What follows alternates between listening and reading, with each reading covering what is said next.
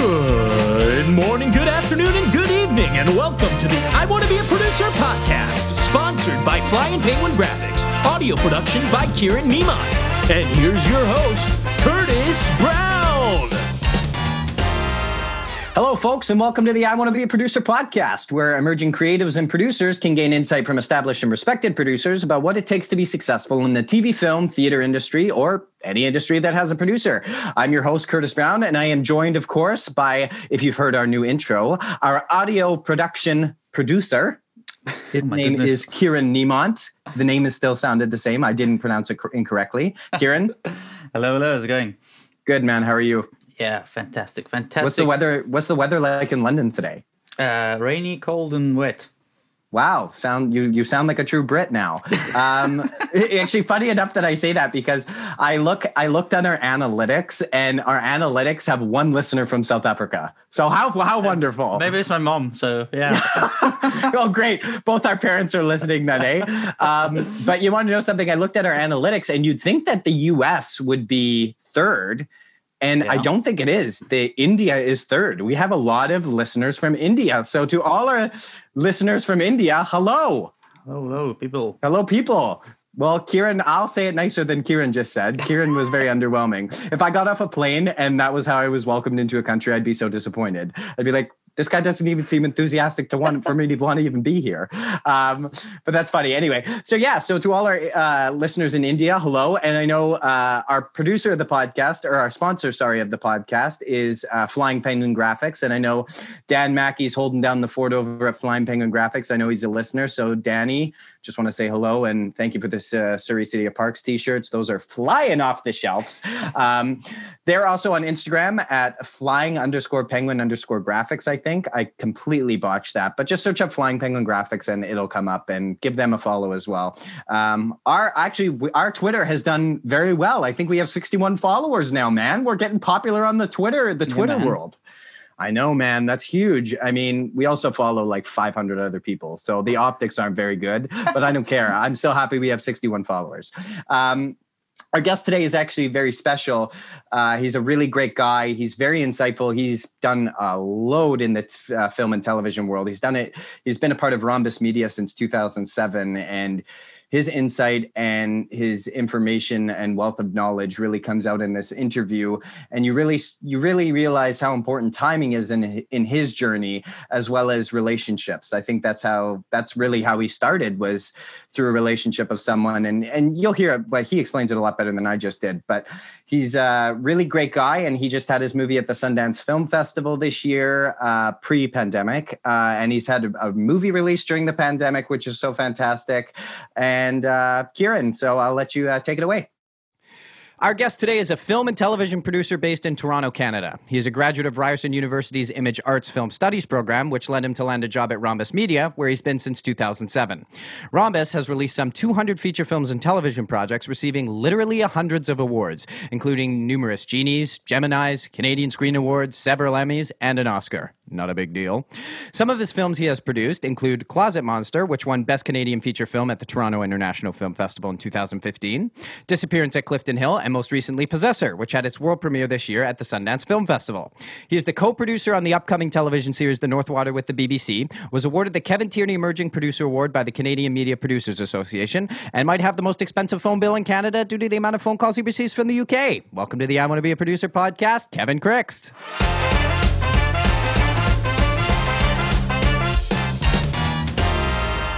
Hey, thanks.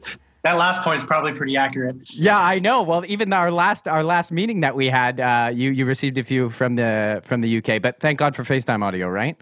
Yeah, I mean, FaceTime audio and Zoom, just keeps my long distance bills down. So I'm really happy you came on the show, Kevin. I know we've only met a few times, but it's just such a privilege to have someone as experienced as you are, especially in the film and television world, and obviously your years of experience. And obviously, if you search him up on YouTube, you'll see him talking on all the TIFF panels, talking at galas. He's everywhere, everyone. So make sure you look him up. But something I've really enjoyed doing since starting this podcast is kind of discovering how everyone got into producing. And it's kind of a nice reminder that there's really no way to do it one way or get into it. So I wanted to ask you, how did you get into producing? Yeah, I mean, I'd be happy to go over that story. I mean, and also in my experience and just chatting with people who are also in the industry, there's no duplicated way. It's not like what happened for me will work for somebody else. Everyone has their own path, and it's always so individual and unique.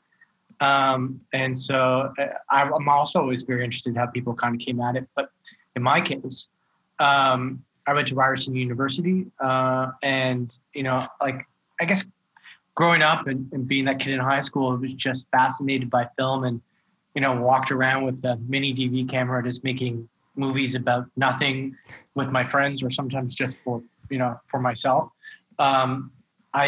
Film was a hobby and an escape for me, a way for me to kind of distract myself from real life as a child, going through, you know, a lot of different issues. And then it came time, as it comes time for, you know, everyone graduating high school, where you're like, okay, so what's the next step? Where am I going to apply for university? And it was only at that point that I realized that film could be a career option, because honestly, I had never considered it as a career option until I was forced to kind of figure out that next step in my life. And to be honest, I did apply for film school, but I also applied for journalism, which at the time I felt was where I was going to go, because it felt like the more reliable career. Right. To be honest. That's really the only reason why. When I applied for film school, my parents weren't thrilled about it. Like, even when I was in film school, my parents weren't thrilled about it. I think they thought it wasn't the most, you know, grounded career. And I mean, all they want for their children is to have stability. Exactly. Very supportive now that I have stability. And so I applied, and funny enough, I ended up getting into both journalism and film at Ryerson, and then took the decision to pursue film. But like anybody going into film school, like, all I knew about filmmaking was, like, I thought I wanted to be a director. I think everybody who goes into film school at the age of 17 or 18 only thinks about directing. Right. The great thing about film school is it gives you that well-rounded education in order to understand all the different pieces and parts that make up the process. And so, as it happens, I tried my hand at everything, and for the first few years of film school, I actually struggled not knowing what I wanted to do, or what where my skills were best utilized, what my strengths were. And then in my third year, I ended up producing this short film, and the film did quite well in like the student bubble, at least. Right. And it really empowered me to be like, okay, this is what I really like, and this is what I'm good at. And then, but I kind of felt like I was discovering it too late. Like, this was at the end of the third year of university. I only had one more year left. Right. And so in your fourth year, technically for production, you're only meant to do one film if you're taking on like directing or producing and so instead of doing thesis film, I did 3. I produced, I did one main one, but then I produced 2 other friends' projects as well. Right. And the main reason being, like, this was my last year, and I really wanted to like get everything I could out of it. You know, here I was a student having all this access to equipment, all of these friends and student colleagues who would work on all of our projects for free, obviously. Right. And then also knowing I could go out into the filmmaking community and leverage the fact that I was a student in order to get things in return, which I had discovered the previous year works. Right. And so I did that. And then also on top of that, in my final year, I ran Ryerson's Student Film Festival with a friend of mine. So I kind of just like wanted to maximize that opportunity. Wow. Yeah. So in doing that, what I did not realize was that a friend of mine who was in the photography program at Ryerson, her aunt was one of the partners of Rhombus Media. And around the time of my graduation, the main producer at Rhombus, Neve Fitchman, who's my boss, was looking for a new assistant. And so my friend's aunt asked her, do you know anyone who's graduating Ryerson who you think might be a good fit? And because of everything that I had taken on, she suggested me. And honestly, I heard about the job, went in for an interview, and got the job all within 48 hours. Wow. It happened really fast, was not something I sought out, and kind of just changed the course of my life. And so I worked as Neve's assistant for 3 years. And at that point, I had shown a lot of interest in production and was, over those 3 years, producing, like the behind the scenes documentaries that we were doing for films. At that point, there was much more of an audience for those. Like when we would finish those would be broadcast on television, and Right. that doesn't really happen anymore. But, I was doing that. I had done like a lot of side projects and starting to do some short films while still at Rhombus and working with Neve. And they created, I guess in the past, usually after 2 or 3 years, which is quite normal, a normal period for working as an assistant. In the case of Rhombus, someone would usually go off and work somewhere else or find another role. Right. They ended up creating a role for me within the company to continue to learn and grow and evolve as a producer. I was given the opportunity to, bring in a new project called Plaza Monster, which was my first project that I was a lead producer on, and brought that into the company, made a case on why we should do it, and was given the opportunity to run with it, and which I did, and it was for a first time film. It still had a nice sized budget, but it was under $2 million, which was much smaller than the kind of films that we normally did at Rhombus. Right. So then I, as it happens, the film did quite well. And Did well, eh? Yeah. Just won at the local film festival. But the success of that allowed me to kind of no longer sit at the kids' table. Wow. It's something that I really noticed throughout that was how important timing was for you, as well as taking initiative, like noticing that, wait, I have this free equipment, I have all these free students, I'm a student, I can use that towards my advantage. And you really took advantage of that, didn't you? And I think that's super important, especially for people who are wanting to get into producing or maybe in school. Really take advantage, because you never know who's watching. And as you said, you had your friend who got asked about the assistant, and maybe if you didn't take advantage of all that, maybe that might not have happened. So I think that's very likely. It's hard to say because hard to say, obviously, yes. It's hard to say because really, you could say that looking back on it, but I didn't do that for anyone but myself. Well, of course. That's what I'm saying, though, is that you did it for yourself, but it was recognized, is what I'm saying. Yeah. That's so great. And I think that's such good advice. And something that happened in our previous interview was something very similar to that. And I want to say that you've produced around 9 short films in your career. And if I'm wrong, IMDb Pro owes me a free year subscription. But I mean, probably. That's what they're saying. I think on IMDb only 2 Ryerson films are there. Oh, okay. There are more. But one of them was Method by Gregory Smith, right? Which was part of which was part of the TIFF 2013 shortcuts as well. Yeah. So what I wanted to ask you was, how important were short films to your career? Oh, absolutely. They were extremely important because I was able to learn on a micro level lessons that would apply on a macro level.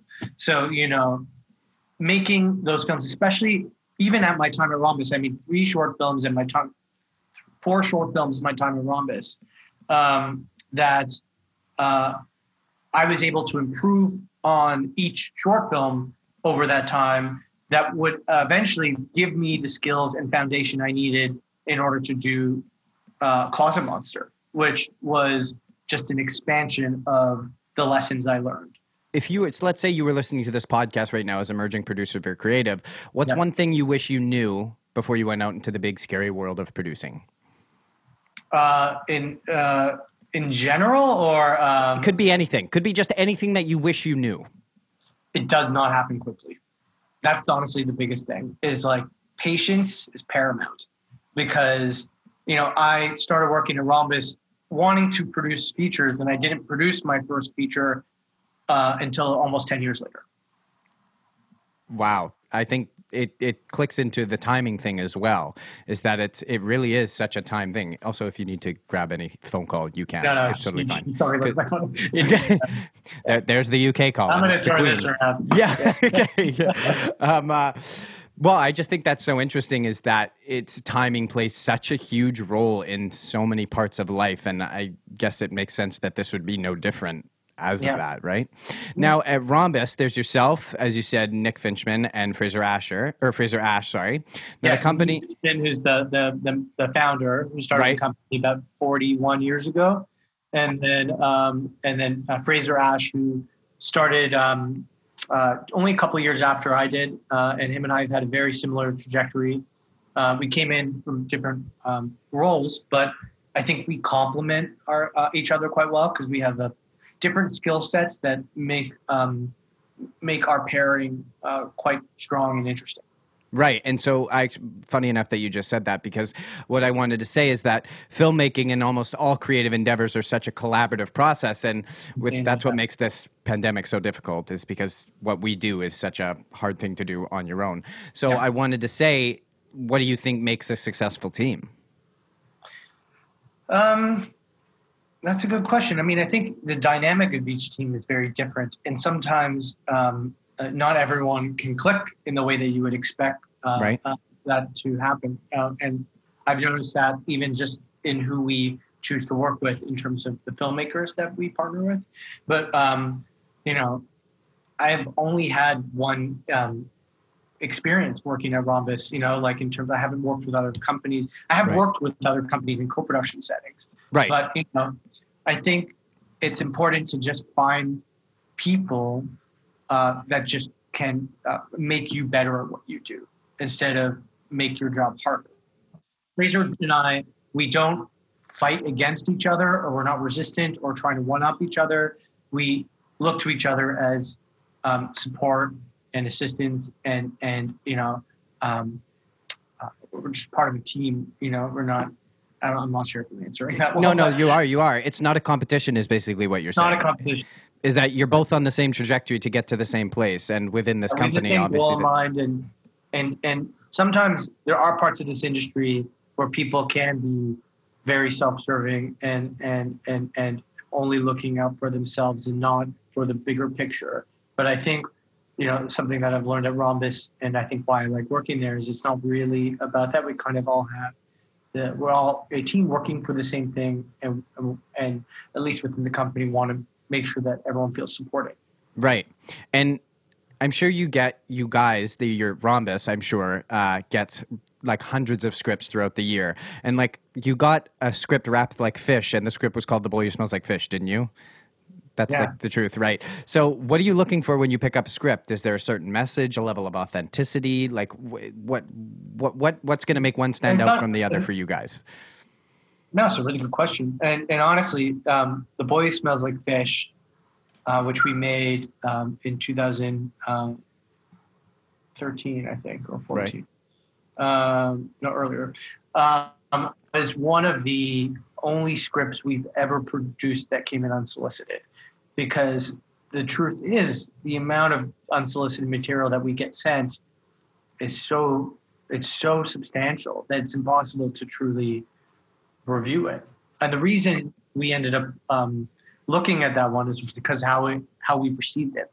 It was sent from Spain in a package that had a bunch of like fake ice in it, and then the script was wrapped up like a fish in newspaper.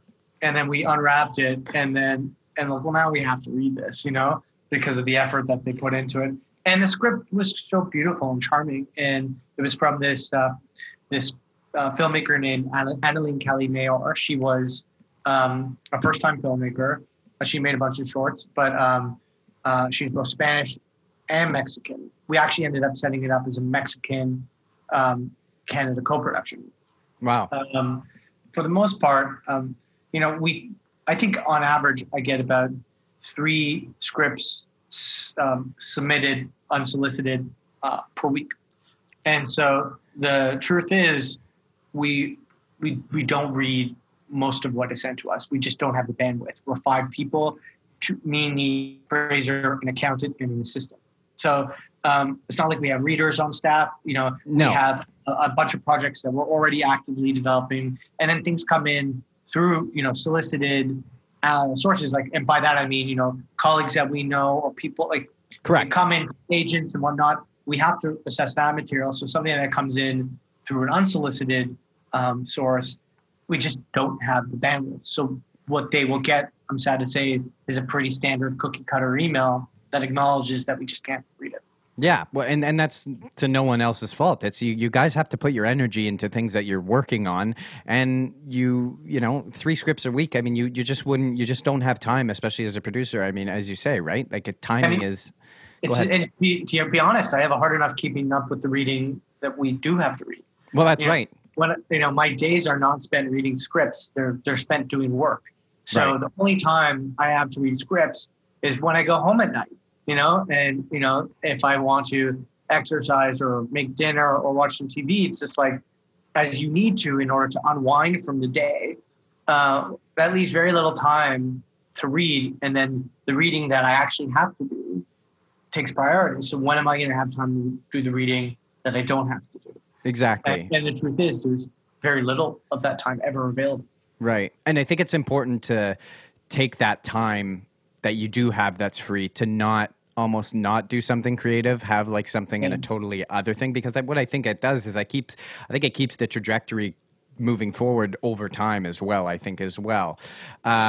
So you mentioned that Rhombus doesn't do a lot of unsolicited submissions, et cetera, unless it comes wrapped in a fish. But One time. one time. It was one time. But Rhombus has done a lot of film adaptations of literary work, whether it's a novel or a play, which is what I've noticed was a common trend throughout a lot of the works that were being done. So can you tell us a little bit about the process of what that takes to secure rights to make a motion picture of a literary work? I mean, I'm sure it's very complicated, but even just like a skimmed version of what that is like. I mean, again, in each instance, it's quite different. Of course. So sometimes we have relationships with, for instance, we did a film called Last Night back in 1997, I think, from Don McKellar. And following that, Don, for his next film, Don wanted to do a movie called Blindness. And so Neve and Don sought out the rights for that, which was from the author named Jose Saramago. And Jose Saramago was notorious for never optioning the rights to any of his properties. And so it was a long, kind of journey to get the rights for that, involving, visits to him personally in the Canary Islands. And eventually they succeeded in doing that. That movie ended up evolving. Don was meant to direct it, but then he ended up only writing it and being an actor in it. It was directed by Fernando Meirelles, who you may know did a movie called City of God and another movie called The Constant Gardener. More recently, a movie called Two Popes on Netflix. Yes. I think it was nominated for a couple of Oscars. It was, yes. And so the author was so pleased with how that movie turned out that after seeing it, Neve said, I'd love to option some more of your novels. And he said, take your pick. So it went from being completely resistant to completely cooperative. One of those novels was called Double, which ended up becoming Enemies, directed by Denis Villeneuve. And so it all is tied together. We actually at the time had 2 different novels from Saramago, one called The Double, the other called Death with Interruptions. And Neve had wanted to work with Denis for over a decade, and they were friends and colleagues. And Denis had reached out, I think around 2010 or 11, saying now's the time. He had just finished shooting Incendie, which is a remarkable film for those who haven't seen it. And he said, if we're going to work together, we should do it now. So Neve sent him both novels, which we had recently acquired, thinking that he would probably pick Death with Interruptions. And Denis picked The Double. And The Double, he ended up writing, funny enough. Denis didn't write it. It was the screenwriter of The Boy Who Smells Like Fish that wrote The Double. So what we received as an unsolicited script ended up leading to this guy writing Denis Villeneuve's first English language film, which came out after Prisoners, but it was shot before. And now, that writer's in Los Angeles doing quite well. I think that's so amazing that we live in such a big world, but in reality, it's actually so small. And especially in our industry, someone sends you a script, that's, you know, wrapped up like a fish, and then they end up working for you in another capacity. And it just proves to you that, you know, you have to be nice to everyone and that relationships do matter. Was Saigon Bodyguards based off of something? Was that based off of a novel? Because I know you guys just... No, it wasn't. Saigon Bodyguards was an original idea from a screenwriter named Michael Tai, and which stories from him and this guy named Ken Ochiai, who was also the director of the movie. We shot this movie in 2015-16 in Vietnam. It was a Vietnamese language film. That's right. That I was in Vietnam for like 3 months overseeing that production. Wow. And it was an incredible experience. It's totally different than anything we've done before. It's an action comedy that kind of like looks like a Hollywood picture, even though we made it for like 1.5 million US. But money goes a lot farther in Vietnam. But it was for the Vietnamese market. It did extraordinarily well there. It was released the same weekend as Rogue One and beat Rogue One at the box office. Wow. Yeah. That's like that's a nice thing to have. Yeah, it made quite an impression over there. Did you know, because there was an announcement about that? Yes, I know. Universal is remaking it with the Russo brothers, and it's got Chris Pratt attached to it and Wu Jing. Yeah, I know. That's why I brought it up, because I wanted to ask you about that. Yeah. Yeah. So we optioned the rights to Agbo, the Russo brothers company, about 18 months ago.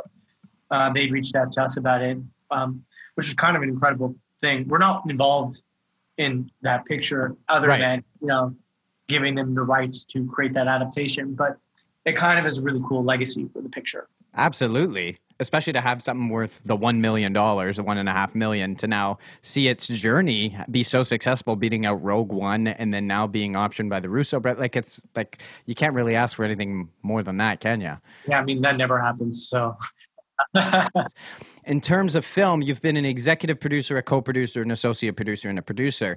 So you don't have to choose all four of these, but what I wanted to ask you is sort of how the roles differ. It's a good question, because I think often I get asked by a lot of people, like, what exactly is a producer? And that's one of the hardest things to answer, because there is no one definition. But, because producer often can be, a courtesy credit for somebody who helped arrange financing, or, is often actors get credited as producer or executive producer as part of their deal.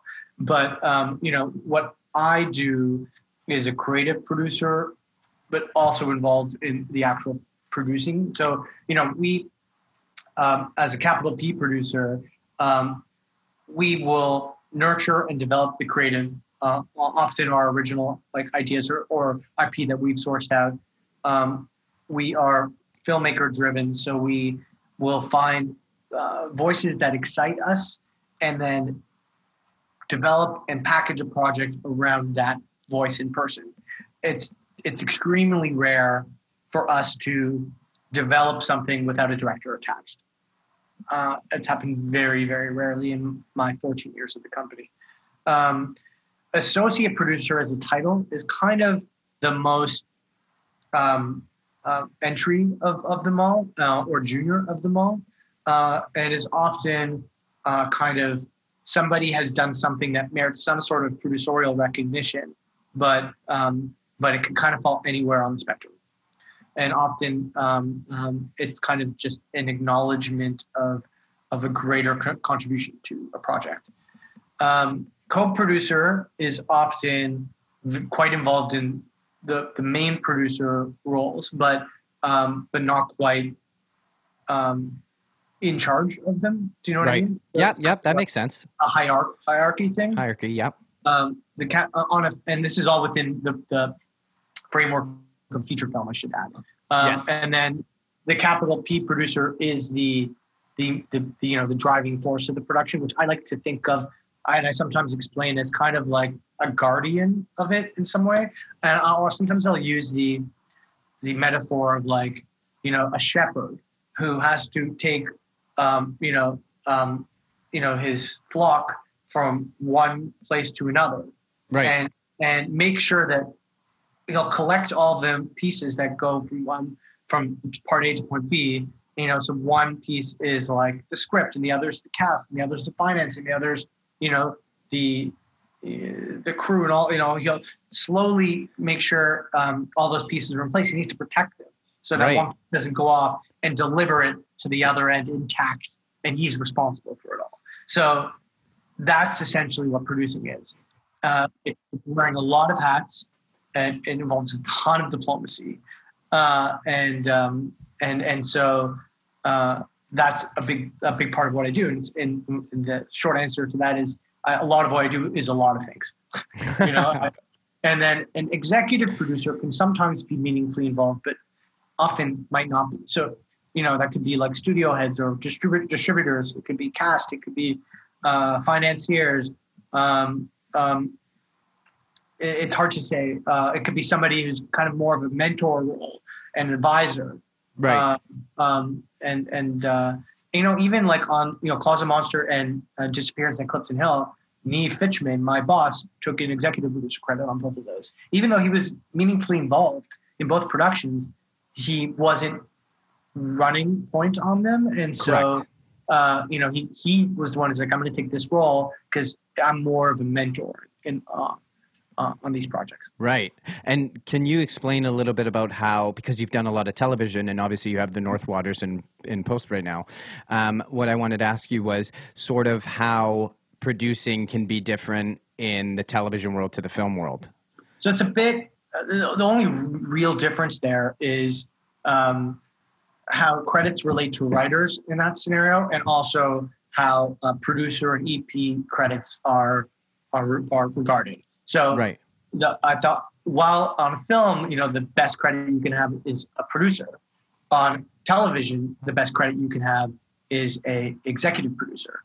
And co-producer credits are often given to writers. In the case of our project, The North Water, our writer and director, Andrew Haig, is also an executive producer. And while I would normally take producer or co-producer credits on films, on The North Water, I'm a co-executive producer. So which is preferred in that model, but a credit I would usually want on a feature film. Right. Okay. That's interesting. That's really cool. It all makes sense. It's No, it does. It is complicated, but that's why I asked you, because I think that's one of the main things a lot of people go, what does a producer do? I feel like people think it's the Monopoly guy that has cash running out of his pocket. And I think, as you said, it can possibly be that, but it's not really. It's more of a shepherd that... Yeah, and we never put our own money into projects. I mean, sometimes we have to defer our own fees to close a gap, but that's different. But we're not a funding agency. We have to go out and find the funding and put that funding into the pictures. And that's probably one of the hardest things to do too, as well. Yes. Although I'd say the hardest thing to do is casting. Oh, really? Yeah, by far. And why do you say that? It's a big challenge right now because your money is tied to your casting. It's without fail, no matter the size of the production, any money that comes in that is at all tied to performance in the marketplace is tied to whatever cast you have attached to your picture, because that's the currency in which they will go out and sell your movie. And it used to be a little bit easier at a time when Netflix didn't exist, at a time when there was a bit more of a taboo between film actors doing television projects. But the world we live in right now is very different. You have A-list stars doing television and getting paid a ton of money when they would ordinarily have a one for you, one for me mentality. So they would do the studio picture and get paid a lot of money, but then go do the indie picture and not get paid a lot of money, but get that creative, itch scratched. Correct. And now, the level of cast that we often need in order to finance our pictures, we can't get access to. Right. Wow. That's so interesting. I think you spoke about this a bit at the Next Gen Catalyst for Change in Canadian Storytelling. I think I've heard you speak about this, and I actually have two questions actually based on what you've just been speaking of. So I want to get back to that. But right now I want to play a game called Radio Play. And it's basically we get to know Kevin Crix, the person, rather than Kevin Crix, the producer. Ready? Sure. Yeah. All right. This is Radio Play. What time do you wake up in the morning? 7:30. Favorite film? Run Lola Run. Current favorite song? Oh God, I don't know. Hard one, I know. Probably something from Jason Mraz. Current favorite show? I just watched The Queen's Gambit. That was incredible. The most famous person you've met? That's how do you measure fame? Julianne Moore, Jake Gyllenhaal, Mark Oh my Ruffalo. God. You're like, how do I measure fame? I'm just gonna let me go to my A-list section. I don't know who's more famous. Yeah, true. But in that realm, let's say. Biggest pet peeve? Biggest pet peeve. I hate when people pronounce frustrated. They lose the R Really? Do people do that? all the time. Wow, I'm shocked at that. People don't say frustrated correctly? That's so They say interesting. frustrated. So it's frustrating to hear you say someone say frustrated. Yeah. What does a person need to be happy? Friends and family. Do you believe in love at first sight? No. Have you ever broken a bone? Is fractured count? Sure. Would you rather have more time or more money? Time. If you had the world's attention for 15 seconds, what would you say? The election was not rigged. You can grab dinner with anyone, living or dead. Who are you getting dinner with?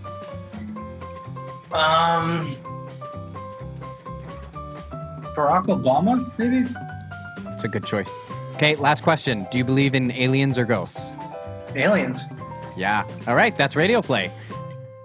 I believe in that too, by the way. That was really fun. That's a really good... I kind of start judge people who don't believe in aliens because like the universe is massive. It's massive. Like, how do you not? It's the same people that are like, that don't like dogs. I'm like, what? Yeah. Like, I don't know if I trust you. I know. I get you. You had some really great answers to that. Did I? Yeah, you did. And it's so funny because our last, out of 4 guests, well, now 5, you're our 5th guest. But we've had 2 presidents. One was Bill Clinton and someone had met Joe Biden. So I'm yeah, so we've had some really good, like, people meeting famous people.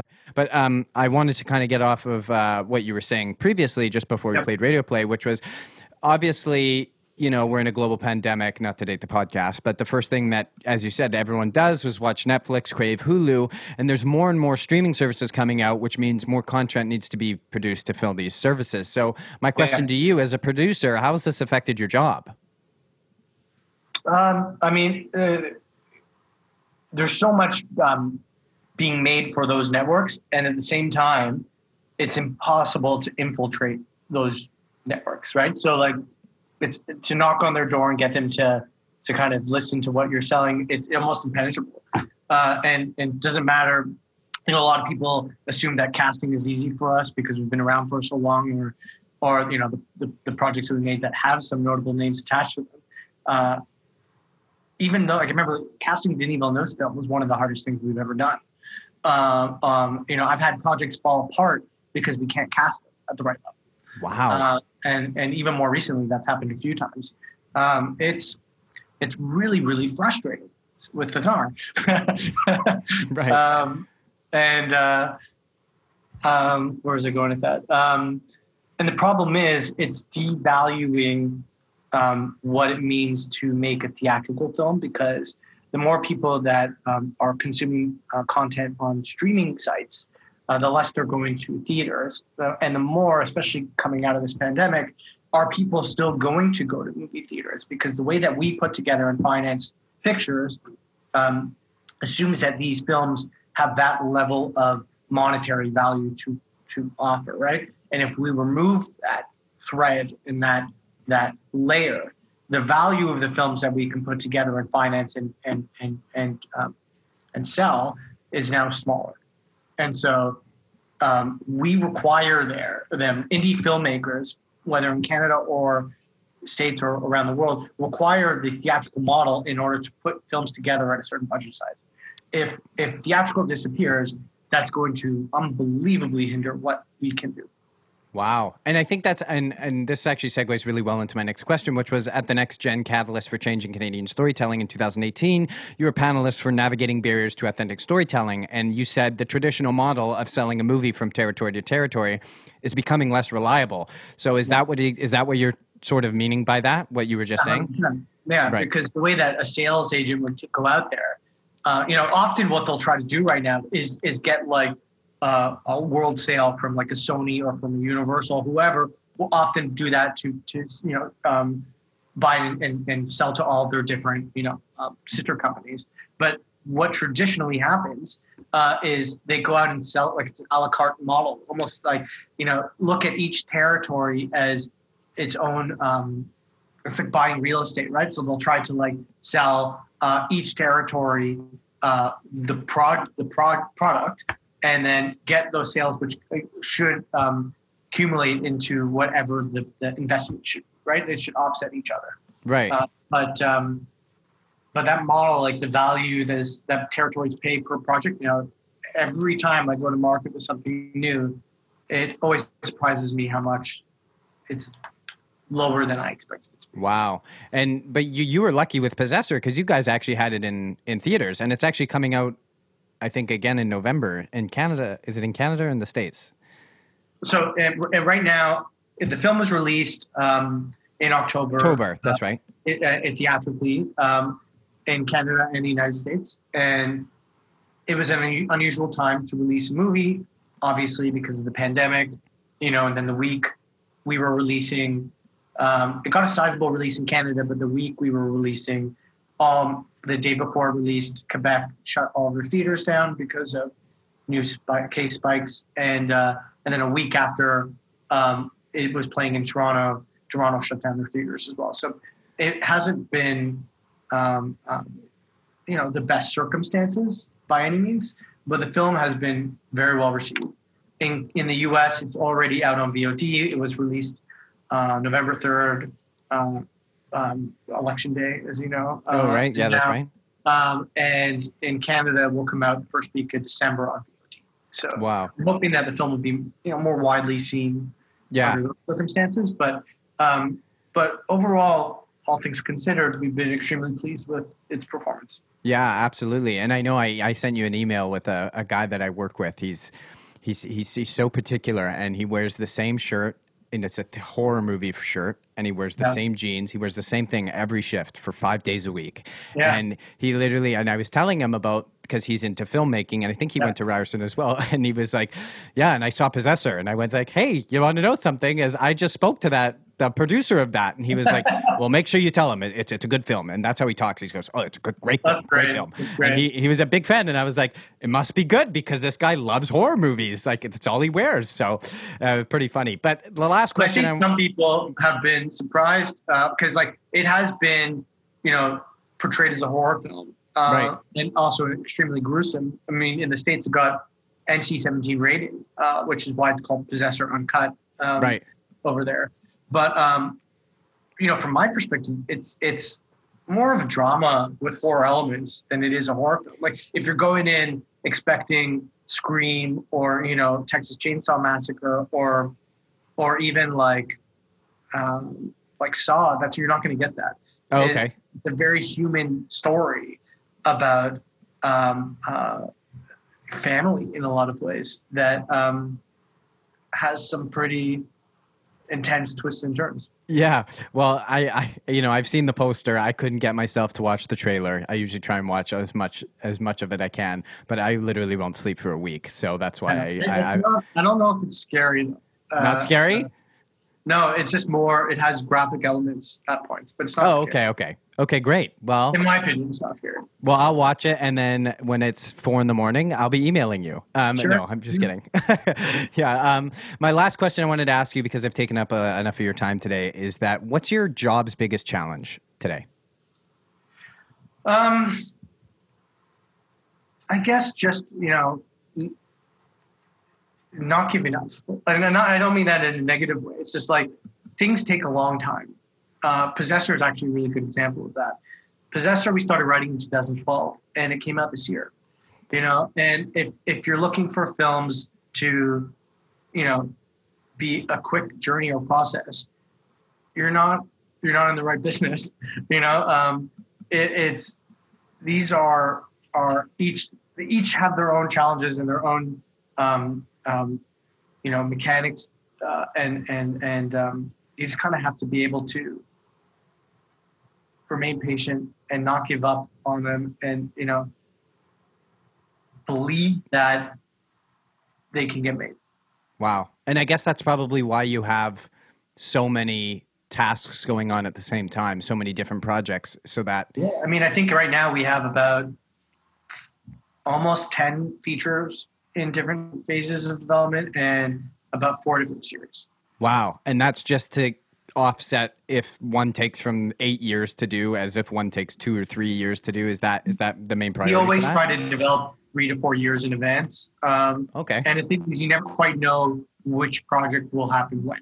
And so we don't necessarily prioritize one over the other. We try to, they're almost like children. It's just like, I love all my children.